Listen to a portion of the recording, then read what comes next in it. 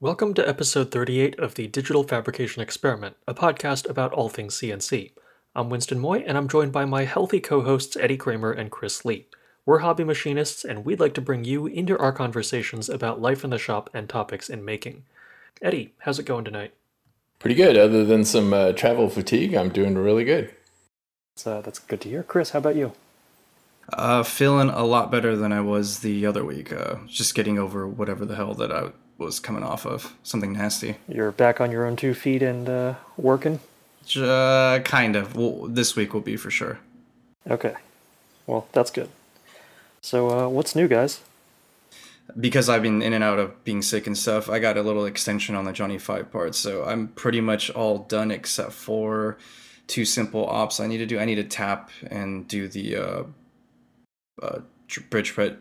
Bridgeport drilling of that big hole, and then I can put it in the box and ship it over to them. Yeah, I felt really bad, but I talked to Ed about it. Just that I just had a really nasty sickness thing that just kept me in and out of shopping on the bed for a while. So he was understanding about that, so I appreciate that. Do you know if the part is critical at all to the assembly? Like, is it something they can integrate pretty late? Yeah, he said it wasn't something that they needed right now because it's not part of like the main assembly. It's the thing that holds his toolbox, the laser toolbox. Oh. So, I mean, without my part, I'm kind of the hinge, so they can't put the rest. But I don't think it's going to be part of like the main assembly thing they're doing soon. So Sounds like they can assemble everything before it and after it independently. Yeah, it's like that little thing that swivels up and down when he wants to blow people up. So. That's pretty much my update. Nothing special, and just, man, I've never been this sick in my life. So what about you, Eddie? Well, I just got back from Saunders Machine Works in Zanesville. Had a really good 4 days out there. Well, really 3 days plus travel. I went out there mainly to take a class on fixturing and advanced cam. One thing I didn't realize, I guess I've read this in the agenda but missed it. I didn't realize we'd actually get to be running machines out there. So that was kind of really exciting. Got to run the VF2 out there, make some parts. And how'd you like it? Yeah, the class was great. The instructor was Kevin Ellingson. I think you guys probably know him as at Mech Advantage on Instagram, MECHVANTAGE. So I ran into him in, I think, AU and Portland. The last 2 times we went to Autodesk events. Really nice guy. Enjoyed talking to him. I attended his session in Portland, so I kind of wanted to get into deeper topics with him. So this was to me a really good class. It was a perfect mix of work in Fusion and actually being on the machine, hands-on making something. So I definitely recommend it. And I think John Saunders has a couple of other classes. Well, one actually that exists, and hopefully one that's going to come in the future. But so he's got a 5-axis class that he just started that I think I will attend probably sometime next year. So I actually went out there with a friend. I went with Yaniv, who's at YGUR on Instagram. So we both are kind of, well, he already got his machine and I'm about to, but he just got a Ruther S500 in his garage, and I've got the Neo coming. So we were both kind of thinking we should be taking this time to kind of up our game a little bit on the training side. So worked out really well. I think we'll both be back for more training out there. So training aside, just spending time out at the shop that I've watched so many hours on Instagram was kind of surreal, but really good. You know, it was really great to actually see the place in person and talk to John and Ed and the rest of the team out there. Really interesting stuff they have going on out there. And of course I got to see Johnny 5 or partially assembled Johnny 5 and all the parts I think that they were kind of teasing this week for the next unwrapping.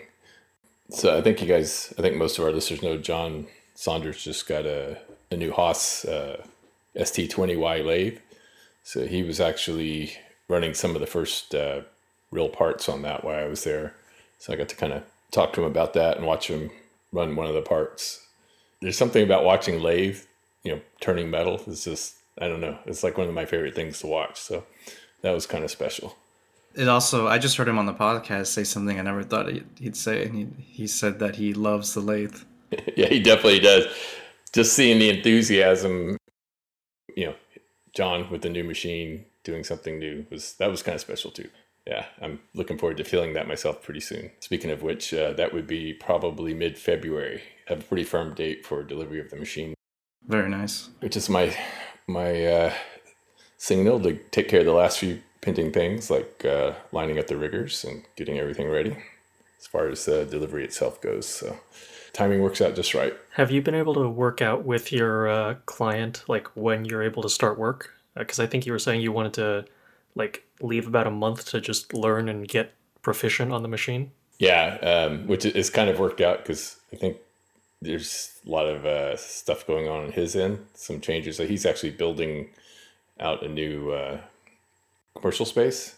So everything's kind of running a little bit behind for him too. So it worked out pretty well as far as holding off until the machine gets here.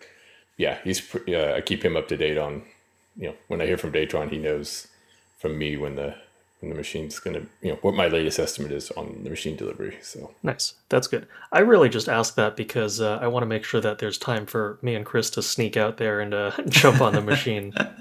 Oh yeah. There definitely will be. So I think I've mentioned it on the earlier episode, but I plan on kind of ramping up slowly as far as commercial work. Got to build up some competency with that machine before I kind of taking on too many commercial commitments. So there'll be plenty of fun parts to make probably the first month or so. Okay, I have a question because the way that you've done this is that you've kind of established yourself and you got the work first, and then you realized that there was enough work to basically pay for the machine. Now, what if you're somebody who doesn't have that client, but you think that if you bought the machine, you could get the clients? Like I'm kind of in that boat where I'm thinking, if you build it, they will come kind of situation. But I wanted to talk to you about what you think about that strategy, or is it too much of a risk? I know in my brain right now I can hear Saunders saying no, because that's like going into debt for something that you don't even have work for. But I'm just curious, if I have the skill and ability and I have a place to put the machine, do you think that it's a good idea to kind of take a small chance on that to see if I could build something to pay the monthly, whatever the bill for the machine is? Or do you think it's safer to, do it your way? You nailed it as far as it's a question of risk and what you're willing to take on. But in my case, I definitely don't have enough work lined up to pay for the whole machine. I don't have 100% of the machine covered as far as expected upcoming work, but I've got a piece of it, right, from one client, or likely to be a good chunk of it there. And also I kind of looked at that factor plus basically the work that I've turned down over the last 18 months that I could have done on the Neo if I had it. I don't see any reason for just kind of the rate at which RFQs come in from various clients to kind of be all that different from what it's been in the last 2 years, unless we go into an economic downturn. And the rest is going to be, I've got my own products to work on, which is going to kind of offset, that's money I would have potentially had to spend elsewhere that I can now knock out the prototypes and maybe some small production volume on my machine. So those three factors kind of help me feel comfortable with going ahead with the purchase. But like you were saying, if you have a payment, then the risk is, we being in enough to make that payment, or what's your runway for, basically if you don't get the anticipated work on the timeline that you expect, how much are you willing to kind of carry that machine, right, for future opportunities? Right. So you don't want to get yourself into trouble, right, where you can't make the payment and they come and take away the machine. That's the worst case scenario. So yeah, no, I mean, I have enough to be able to cover the machine indefinitely. It's just that's not a good business plan, right? That's a good business plan if you intend to just do it for fun, right, and you're just paying for a hobby type of thing. But it's not a good business plan model if I want to make something out of this. So I don't know. I'm just kind of thinking, what are my choices? What are my options? Should I take the risk? I believe in myself. I know that if I did it, I would figure it out and I'd beg for work somehow. But just kind of get your ideas, what you guys think. Yeah, and I think, it's probably more a question, for someone like you who at the skill level you're at, it's probably more a question of which machine than should I get a machine, right? So I think you could make anything work. Just really how much how much exposure do you want, either debt or, if you're basically committing a large part of your savings to buying a machine outright, just how much risk are you comfortable with? You don't have to go buy a Neo. There's lots of other choices in between. And I wouldn't have a problem buying used either, as long as I trusted the source and everything. Yeah, I think that's actually a pretty good way to go. But would you be limiting yourself to machines that you can fit in a garage? Because that does kind of like shift the scales back in the direction of the Neo. Yeah, if I went full out on this, I would find a real shop for this place or for the machine, and I would start building an empire type of thing. I wouldn't throw this in my garage. Well, Speedio obviously fits in a garage. Yannick's got one in his, and there's actually quite a few machines, Mini Mill, Haas Mini Mill, all kinds of stuff. There's lots of good choices. Really depends on what you're going to be doing with it. Like I have an affinity towards high RPM spindles, so that kind of narrows the choice for me. But and I wanted the 4th axis, so that was kind of well integrated with the overall package. Yeah, what I really want is probably a 5-axis machine about in the same price range as the Neo. So is my second machine. So we'll kind of see where that goes. That also fits in the garage, right? So it's kind of yeah. You don't think Haas is coming out with like a UMC 250, do you? Yeah, no. I'm pretty sure looking at the 500 that I've seen, there's been some. I think they've been showing off at some events, so I get a good idea. Like there's people standing in front of the machine, so now I kind of see how big it is. I haven't actually looked up the dimensions, but it still looks too big to fit in the garage, especially with the mist management piece on the top. I don't know. What about you, Winston? Because you and I are in the same boat now. We don't have a nice industrial machine coming in. Where do you feel on all this? Well, so I'm going at this from a slightly different angle because my business plans don't really revolve around like products or job shop work. So I'm really just looking at something from a personal capability standpoint, because like content is basically going to be my product for at least the next couple of years. And as much as I would drool over a Neo or like even a Mini Mill or something, I can't see myself stepping up to that level. I think I can be pretty happy with like sub 15 grand machines for the next 2 or 3 years.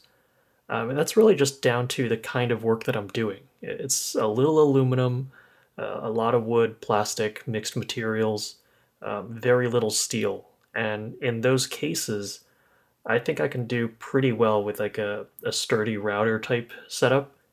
And going forward, I think 2020 is going to be the year I finally jump on the VFD spindle bandwagon. And I will probably also start looking into like a mist coolant setup. So ethanol or isopropyl. I'm not going to go full Vince Fab and put linear rails on my Shapeoko. But I do want to try and slowly step things up a little, get a little more productivity out of my garage, and then also maybe get a spindle for the machine in the Carbide 3D shop and just really try and take things to the next level. But it's a linear increase. It's not like an exponential jump. Like your home shop, you're going from like a Nomad, a Pocket NC, and the next thing you acquire, I'm sure, will be more than triple the capability of what you have in your living room. So, baby steps for me, especially because just like career-wise, I'm a little behind where you two are. So, I don't know. It's a different perspective. Yeah, no, I totally understand that. I think for me, I think you nailed it. Like, I want to be more productive. Nothing against these machines or anything. They're amazing. I love them. It's just I need to be more productive because time is something that I cannot increase. And right now I'm limited on time.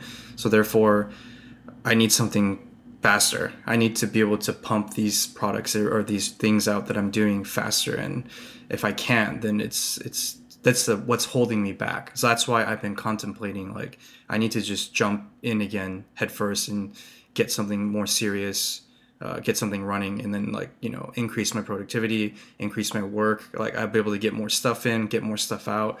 And I think, it would eventually, hopefully, at least just pay for the machine. I think I should be able to do better than that, but I'd be happy of just breaking even, so I wouldn't have to put my own personal money into paying for the machine's rent. Yeah, the time is kind of the biggest thing right now, because for me, it's I can come up with an idea in a day or two. I can generate the toolpaths. I feel proficient in Fusion, but in order to realize my designs and then iterate on them, I have to create them.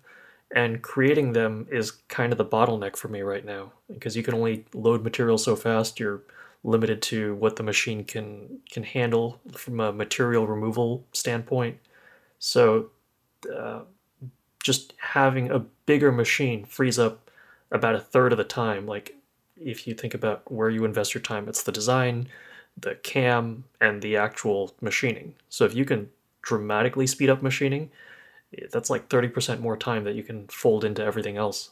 Yeah, and as you start working with like bigger parts, that the machining part of the time basically, the other two are kind of linear, or they're kind of stable, right? Probably doesn't take that much more time to cam up a 20 inch by 20 inch part than it does a 1 inch by 1 inch, but the machining time certainly is going to be different. So yeah, that's the other thing. The size of my projects has primarily been limited by how much time I want to invest in it. So that's another thing that I actually haven't given much thought to, just because like when I design something, I just naturally scale my ambitions to what I want to invest in it time-wise.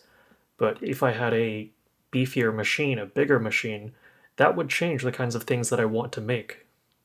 yeah, it definitely does. I mean, kind of, I've had stuff that I've designed or thought about and maybe played around with a little bit in Fusion that I just know that like I'm not going to go any further because it's just way too slow or too big to make on one of my machines here, my existing machines. Usually material removal is the main obstacle to kind of making the part that I want to make, for the ones that, basically I just think about and don't follow through on. So I'm going to have to recalibrate that scale once I get to Neo as far as what's possible. So yeah, I mean, just being around the Haas machines and even the Tormax in class at Saunders' shop kind of is really nice to be working with machines that just get it done and get it done fast. And that translates into programming. Like I don't have to do adaptives all the time because we have no horsepower. When we have a real machine, I can just go in there with a straight up pocketing and just rough everything out way faster and I don't need to do the tricordial stuff. So I think there's a lot of gain in time, which is why I think it's worth it, because even though I'm spending more money on this machine, I'll be able to make more money because I have more time. So I think the productivity outweighs that kind of risk in that sense, but there's a lot to think about. So just kind of getting everyone's opinion. Yeah, well, just it's specific to adaptive clearing. That's still my go-to even on the bigger machines, just because I still think it outperforms all the other ones. Nice thing is you can actually go full depth of cut, on the bigger machines. Adaptive, bury that tool in there. We most of the programming we did, almost all the roughing was adaptive, and that's kind of I guess that's the standard even for the production parts they're doing over there. I guess toolpath generation time. I guess it also depends, you know what I mean? Like, if we're working on like a simple block, yeah, it would take no time to generate. But I don't know, a lot of the small stuff that I do, it takes forever to generate sometimes. But if I didn't have to use adaptive, I could have got away with it much faster. But you're right, the MMR is probably still superior in adaptive and stuff. But toolpath generation is still limited by not my computer, because I know it's way more powerful than it needs to be. But it still takes a while to generate. Part of that is due to the fact that your optimal load has to be like microscopic. Right. And you're probably making multiple passes, if you can do it in one depth, right? It's like I might do six Z-level drops for my adaptive clearing, where on a bigger machine I could do that. I could get right to the floor in the first cut. That's like 1/6 of the time, calculation time and everything else, machining time. Yeah. And then the bigger step over and the bigger tool you can use, it actually goes I think that what we experience is not the norm for adaptive clearing. So, our tiny little step overs and many passes, many Z heights really kind of is not the ideal for the calculation perspective, but it doesn't seem to be the norm on the bigger machines. They started letting me set up the micron at work and stuff, so now I'm getting a real taste for speed, and it's starting to affect me mentally in a good way. Yeah, so on that when you're machining graphite, do you pretty much cut at the top feed rate that the machine can handle? I mean, it's almost like cutting air, right? It's almost like cutting air. It's just very brittle, so you have to be careful. If you have thin features or if you don't have enough meat, the thing will break off because it's brittle. But it machines easy. I mean, I'm burying that thing and I'm going like 200 inches a minute, full depth, pretty decent width, and then going back in to finish and everything because the graphite's so abrasive. The end mills get dull really fast, even with the diamond coating that we use. I wouldn't have actually expected that from graphite. I guess I haven't machined enough of it, but I didn't consider tool wear at all compared to like G10 or FR4. It's very bad. Like we have roughers, so we alternate. So we'll bring a new tool end mill in to be the finisher, use it just for a few times, and then it basically turns into a rougher. And we just keep rotating these tools out so that they don't get super dull. Because once they get super dull, like they start screeching when you mill them, like graphite and stuff, and it gets. I mean, it'll still cut. It's not nice. Yeah, we buy diamond coating and it's expensive, man, and we go through that so quickly. So yeah, I think I mentioned I got to see all the latest Johnny 5 parts that were unpackaged this week. Nice stuff. I saw your parts there, Winston. So I know, your state of completeness on your assigned Johnny 5 part feels good. Yeah. So I think Chris and I are still working on ours. And I was hoping to take mine with me when I went on the trip, and I was close. But I had some gouges during finishing that I'm like, I'm not taking this part. So I'll be remaking it this week. I figured out... What was the cause of that? Was it like too deep a cut or... I'm not exactly sure, but I have this problem when I run parallel. Like at the edges where it's kind of transitioning and coming back, it's like it doesn't go all the way off the end of the stock, and it tries to do its turn and it's still engaged in the material, and it just leaves these little like sawtooth gouges along the edge. So I either need to extend, like do tangential extension, or use a different finishing strategy. So I don't use parallel. Go ahead. Sorry. I was just saying, you remember that trick that Saunders showed? I think it was Saunders, where you offset the surface to 0, and then you can extend that surface out like another 1/8 inch or something, and then you choose that as your parallel surface, and that will keep it'll remove all that nastiness at the edge, because it'll go way past that stuff. Usually I can deal with like on the other finishing tool paths, if I'm getting issues like that, it's usually because I don't have the contact point boundary checked. Or it does the opposite, right? It drops off the edge when you don't want it to. But I've pretty much, I'm comfortable with all the other ones, but I don't run parallel enough to like just know that I've set it up right. So and I look at it in simulation, it looks like it's going to be okay, and it almost was. It was just like not quite. So I don't want it to be perfect. So I'm going to go back and run it again. And we actually covered all the finishing strategies for 3-axis while we were in class. So I learned some tips that'll make it run even better. So I don't know. This isn't new because I think Rob Lockwood posted about it. But for whatever reason, I never can seem to remember it when I need it.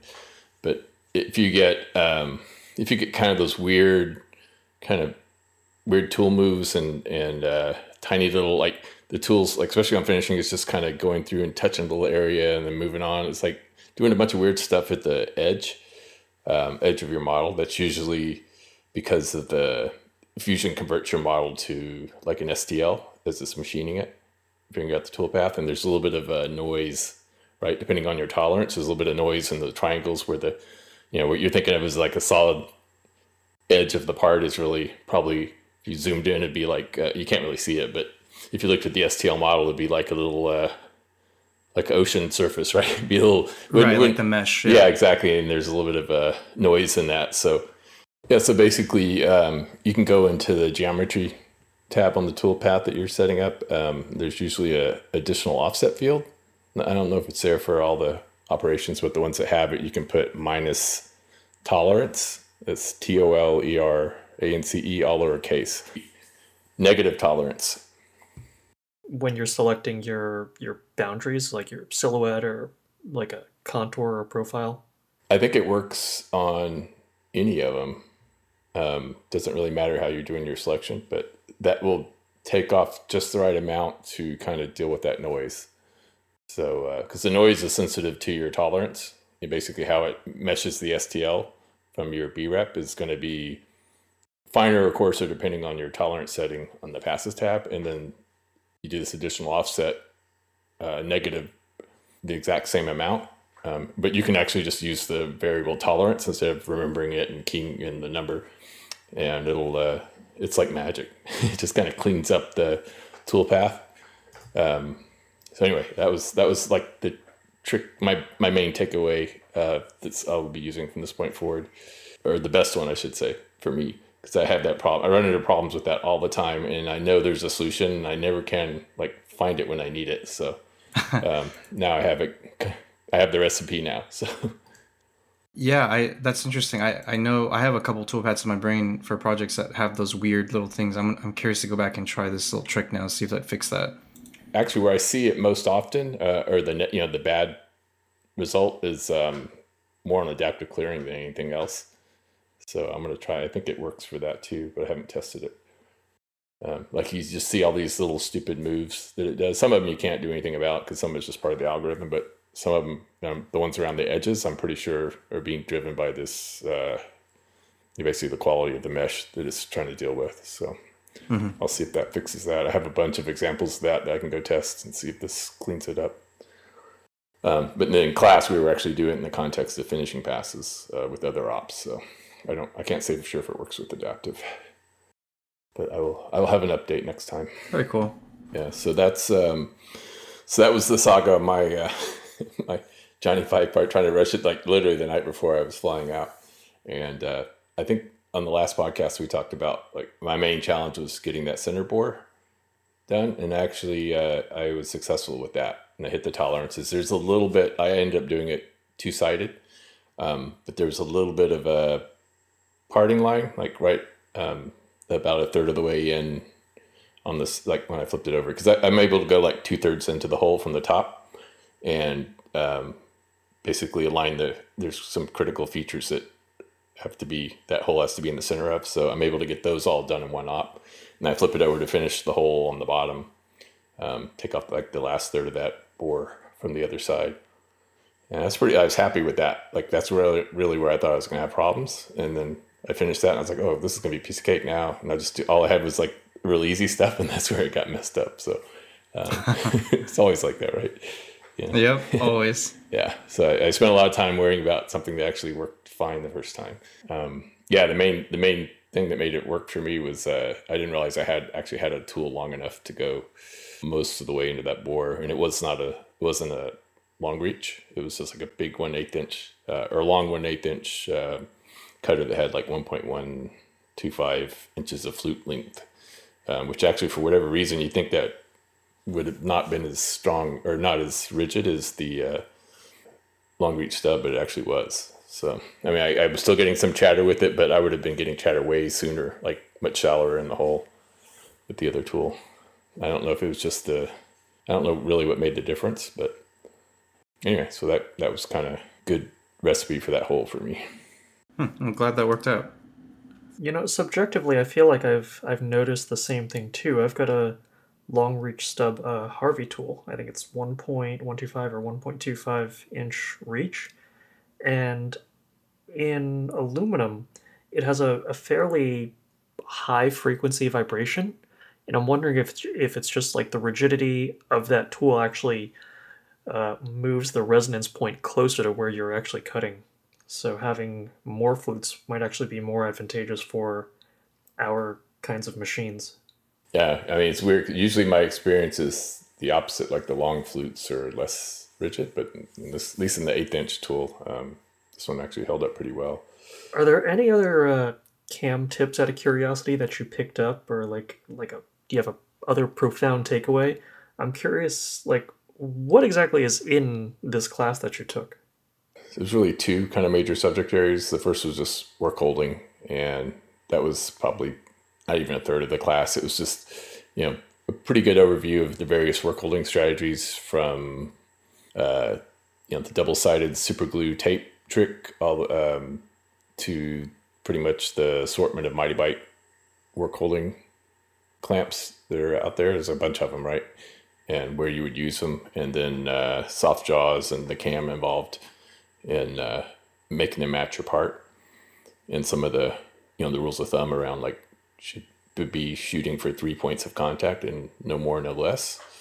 So that was kind of the work holding part, which was really good because it was a good place to ask questions. Like if you had some questions about a particular work holding strategy or product, Kevin was very knowledgeable about pretty much everything out there, including some of the Vice stuff.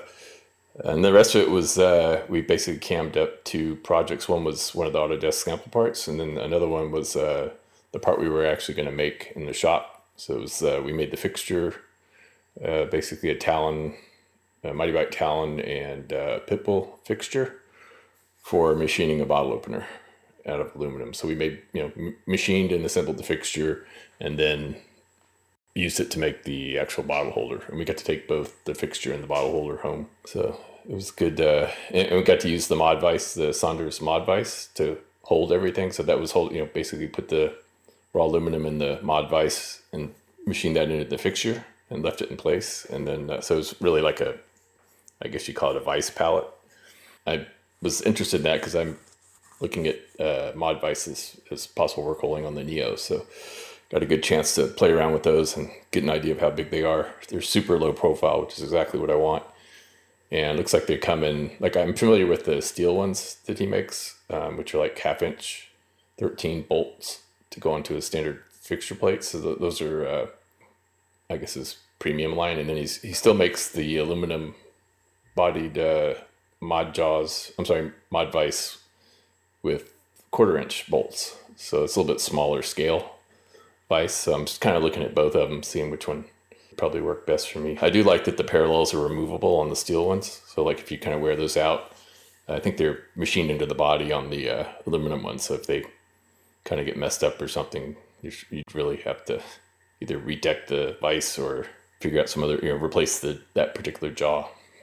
But yeah, because that's kind of, I think if that's, if you machine into it, or if it wears, I don't know if it's going to wear, but doing aluminum and Delrin, but it is replaceable separately from the rest of the vise bodies. That's kind of neat on the steel body vise. Yeah, I really love the mod vise design and how it works. So trying to think of ways to use that on the Pocket NC. Yeah, it's probably too big, although the concept would work. Like, scale it down a little bit. Yeah. It would definitely work. Their concept, but scaled down to tiny version. Yeah, I think it's like the aluminum body mod vise that uses the 1/4 inch bolts. I think that was originally designed for is it TAG? TAI? Oh, yeah. Yeah, for the TAG. Yeah. Works with the TAG fixture plate. But I think he's kind of standardized on the 1/2 inch 13 bolt pattern for all the fixture plates he's selling today. Oh, I was going to ask you, did you get a chance to look at the Tormach MX? I did. I didn't get to see it cut. Just missed that. I think when we got there Thursday or Wednesday, I think Ed had already run that test cut because the post was kind of up when I was walking in. But I definitely got to look at it and kind of spend some time walking around it. My first impression was the new control looks really nice. I mean, it's the same, it's PathPilot, but they kind of got rid of the standalone PC and integrated it into the control. Or actually, there might still be a PC somewhere. I don't think so, but they built looks just like the Haas control as far as there's a sheet metal box with touchscreen and keyboard all integrated. And it looks really slick. Like, I like that. I like the color scheme on the new, and the enclosure, like the redesigned enclosure looks really good. It had the BT30 spindle. Still had the Ways and Gibbs, which is like not something I would want to deal with personally, but I think the spindle's beefed up too. I think they have more horsepower across that whole MX line. And I don't know if the MX is faster as far as linear movements than the M. It's definitely faster than the Series 3. But yeah, I don't know. I don't know really what the difference is between the M and the MX. I think they both have servos, so they're probably the same speed. But But you do get the BT30 on the MX, which is nice. Like, I think I would trust that more than TTS. Yeah, that's kind of the only reason why you'd buy that is because you want that BT30 holder. So Yeah, in the class, they were running. So basically, we used all the machines available except for the MX.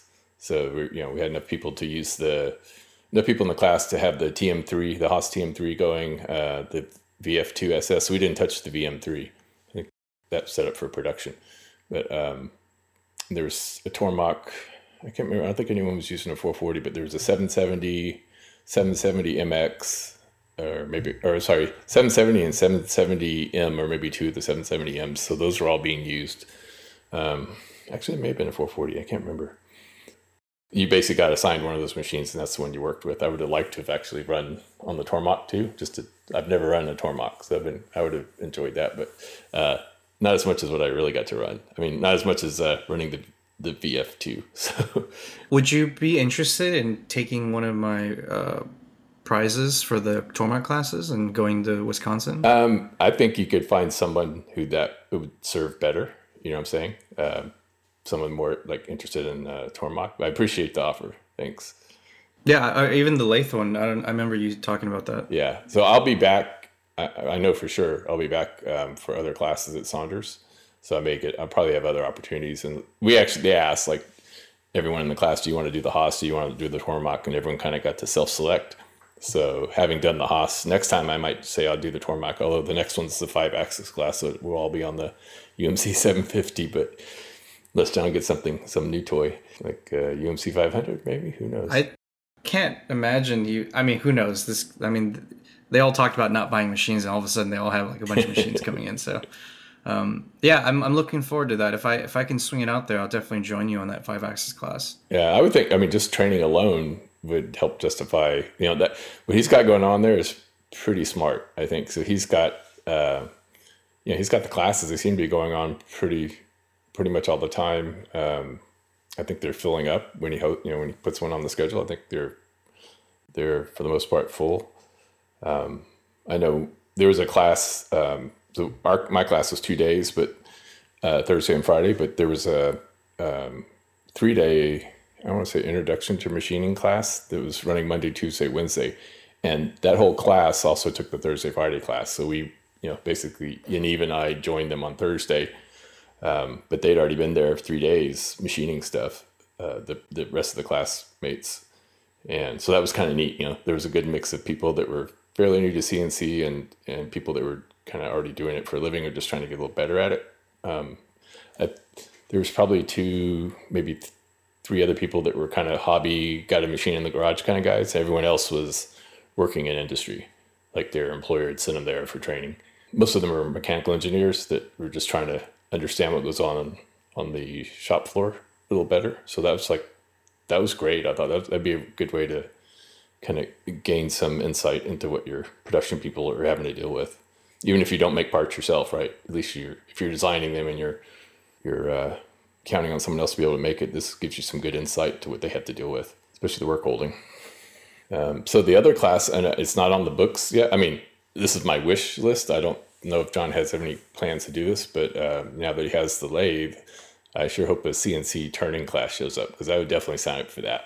Yeah, because he's got live tooling, right? Yeah, live tooling, sub spindle on the... Yep. Yeah, and he's got, so I got to get up close look at how he tooled that machine up with the Capto work holding. Man, it is nice. It's like loaded up with Sandvik goodies. Very sweet setup. And he had the bar feeder. It wasn't hooked up yet. He was just kind of hand feeding I think it was like 2.5-inch bar D2 tool steel. That's what he was working on when I was there. I don't know if he's going to be able to show that part. It was beautiful. I saw one, but it's a job shop part, so I don't think he'll be able to show the finished part. It's really nice. He was just still kind of dialing in speeds and feeds, so I'm pretty sure he could be much more aggressive than he was. But I think literally that was like the second cut he'd made, other than the chest piece that he did, the aluminum chest piece that he did when he first got the machine. It's kind of scary when you first hear it spinning, because it has that compensation so that when the tool gets closer to the center, it starts to like really ramp up. Yeah, I love that sound. The constant surface speed. Yeah, sounds sweet. I could watch that machine go all day. Like if that was all I did for 2 days, I would have been happy. Just sitting there watching. Did he have coolant in there already? Yes, he did, but so he was cutting D2 tool steel with Sandvik inserts they actually run dry. They're supposed to run dry. Which was great because that means I got to see everything that was going on. And I'm sure. Yeah, because I was about to say, when I run the lathe, I can't see anything because the coolant is just spitting on this rotating thing and just squirts everywhere on the shield or on the glass. So just do tool steel or do hard milling with ceramic inserts. You don't have to run any coolant. And the fireworks are pretty good on the ceramic inserts. But yeah, nothing cooler than just watching like molten metal spew off the cutting surface. But that's not what he was doing. I think I'm assuming this was in the annealed state. And he was using carbide, but it's still pretty cool. Yeah, just seeing his enthusiasm for, doing something new that he hadn't really done before, it was kind of neat. I could understand the excitement. Yeah, I could definitely get hooked on that myself. So it's what Winston and I have been imagining for you for the last 3 months. Yeah, no, I'm just talking about lathe. Like, wow, maybe I should get a lathe. But no, I don't understand how he got so good at it so fast. Because like I said, he hasn't had that machine very long. He looked very comfortable and competent handling it. Take a peek next time in Fusion. There's not much to it. Yeah, I don't think I would win. It'd take me a long time. Like, I have no clue how to operate one of those. Anyway, it was neat. I think Yaniv had a good time, or Yaniv had a good time too. Cool. I'm excited for you and him, man. That's some really nice machines you guys got there. Yeah, I think Yaniv tapped his first hole today. So with this Speedio, so it was a little bit of it's kind of tricky, between the Fusion Post and not really having run a Speedio before. It takes a little while to get the successful run on that op, especially tapping, rigid tapping. He sent me a picture right before the podcast. And I still thought it looked like very good threads in that aluminum. So excited for him. That's very cool. What do you guys got going on in the shop? For me, it's been programming lately. A lot of programming to get stuff kind of ready in the queue. Ordering stock. I'm going to be prepping it, and so that I'm going to try different work strategy this time. I'm going to basically program 5 parts and get stock for 5 parts done. I'm going to see how fast I can just nonstop get these things done back to back without having to stop in between and program something new, and see if I can increase my efficiency a little bit that way. So got a couple things coming. We'll see how that turns out. How about you, Winston? The past couple days have kind of thrown me for a loop. I thought I had a video schedule all down pat, but lately I've had to do a lot of speeds and feeds testing because we're pushing out a new Carbide Create update with speeds and feeds that are not horrifically conservative, that it takes hours to cut through the 1/16 inch aluminum plate. So basically everything's going to be bumped up and empirically tested. So this past week I've just been Rob's been really tightening the screws and putting pressure on me to generate data. So that pushed off. I was going to release a polycarbonate video this week, but I think that'll have to be either the week of Christmas or maybe New Year's, depending on when people are going to be watching. Besides that, I've been just this whole weekend I've been working on a commission part for a friend. Can't say what it is yet because it's going to be a present for someone, but I was really a little anxious about finishing that this week because I'm flying home on Thursday. So I need I want to give this part at least 48 hours, 72 hours to cure after I put finish on it. So I did manage to get that done today, and I just need to integrate the last couple parts for it. And then now that the pressure is sort of off on that front, I can work on my own Star Wars project, which is going to be a graphite First Order Stormtrooper helmet. Oh, awesome. And yeah, the graphite part itself is done. The model I got off Thingiverse was a little too low poly for my taste. You can actually see the faceting in the graphite. But I am going to whip up a really quick aluminum pedestal to stick this thing in, since I really don't want to touch the graphite once I part this thing off. Yeah, I think the graphite really, really shows the detail, right? It does. But it also picks up like finger oils and like you can see the slight discoloration. So I'm gonna grab this thing with gloves after I part it off, shove it into aluminum, and just never touch it again. It can sit on my desk until the end of time. Are you just vacuuming the dust particles?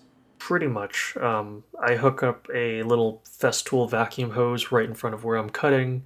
That's running through like a probably the same uh, bag that the vacuum came with because I'm pretty sure they've never changed it. So because it's original, it should still be HEPA rated.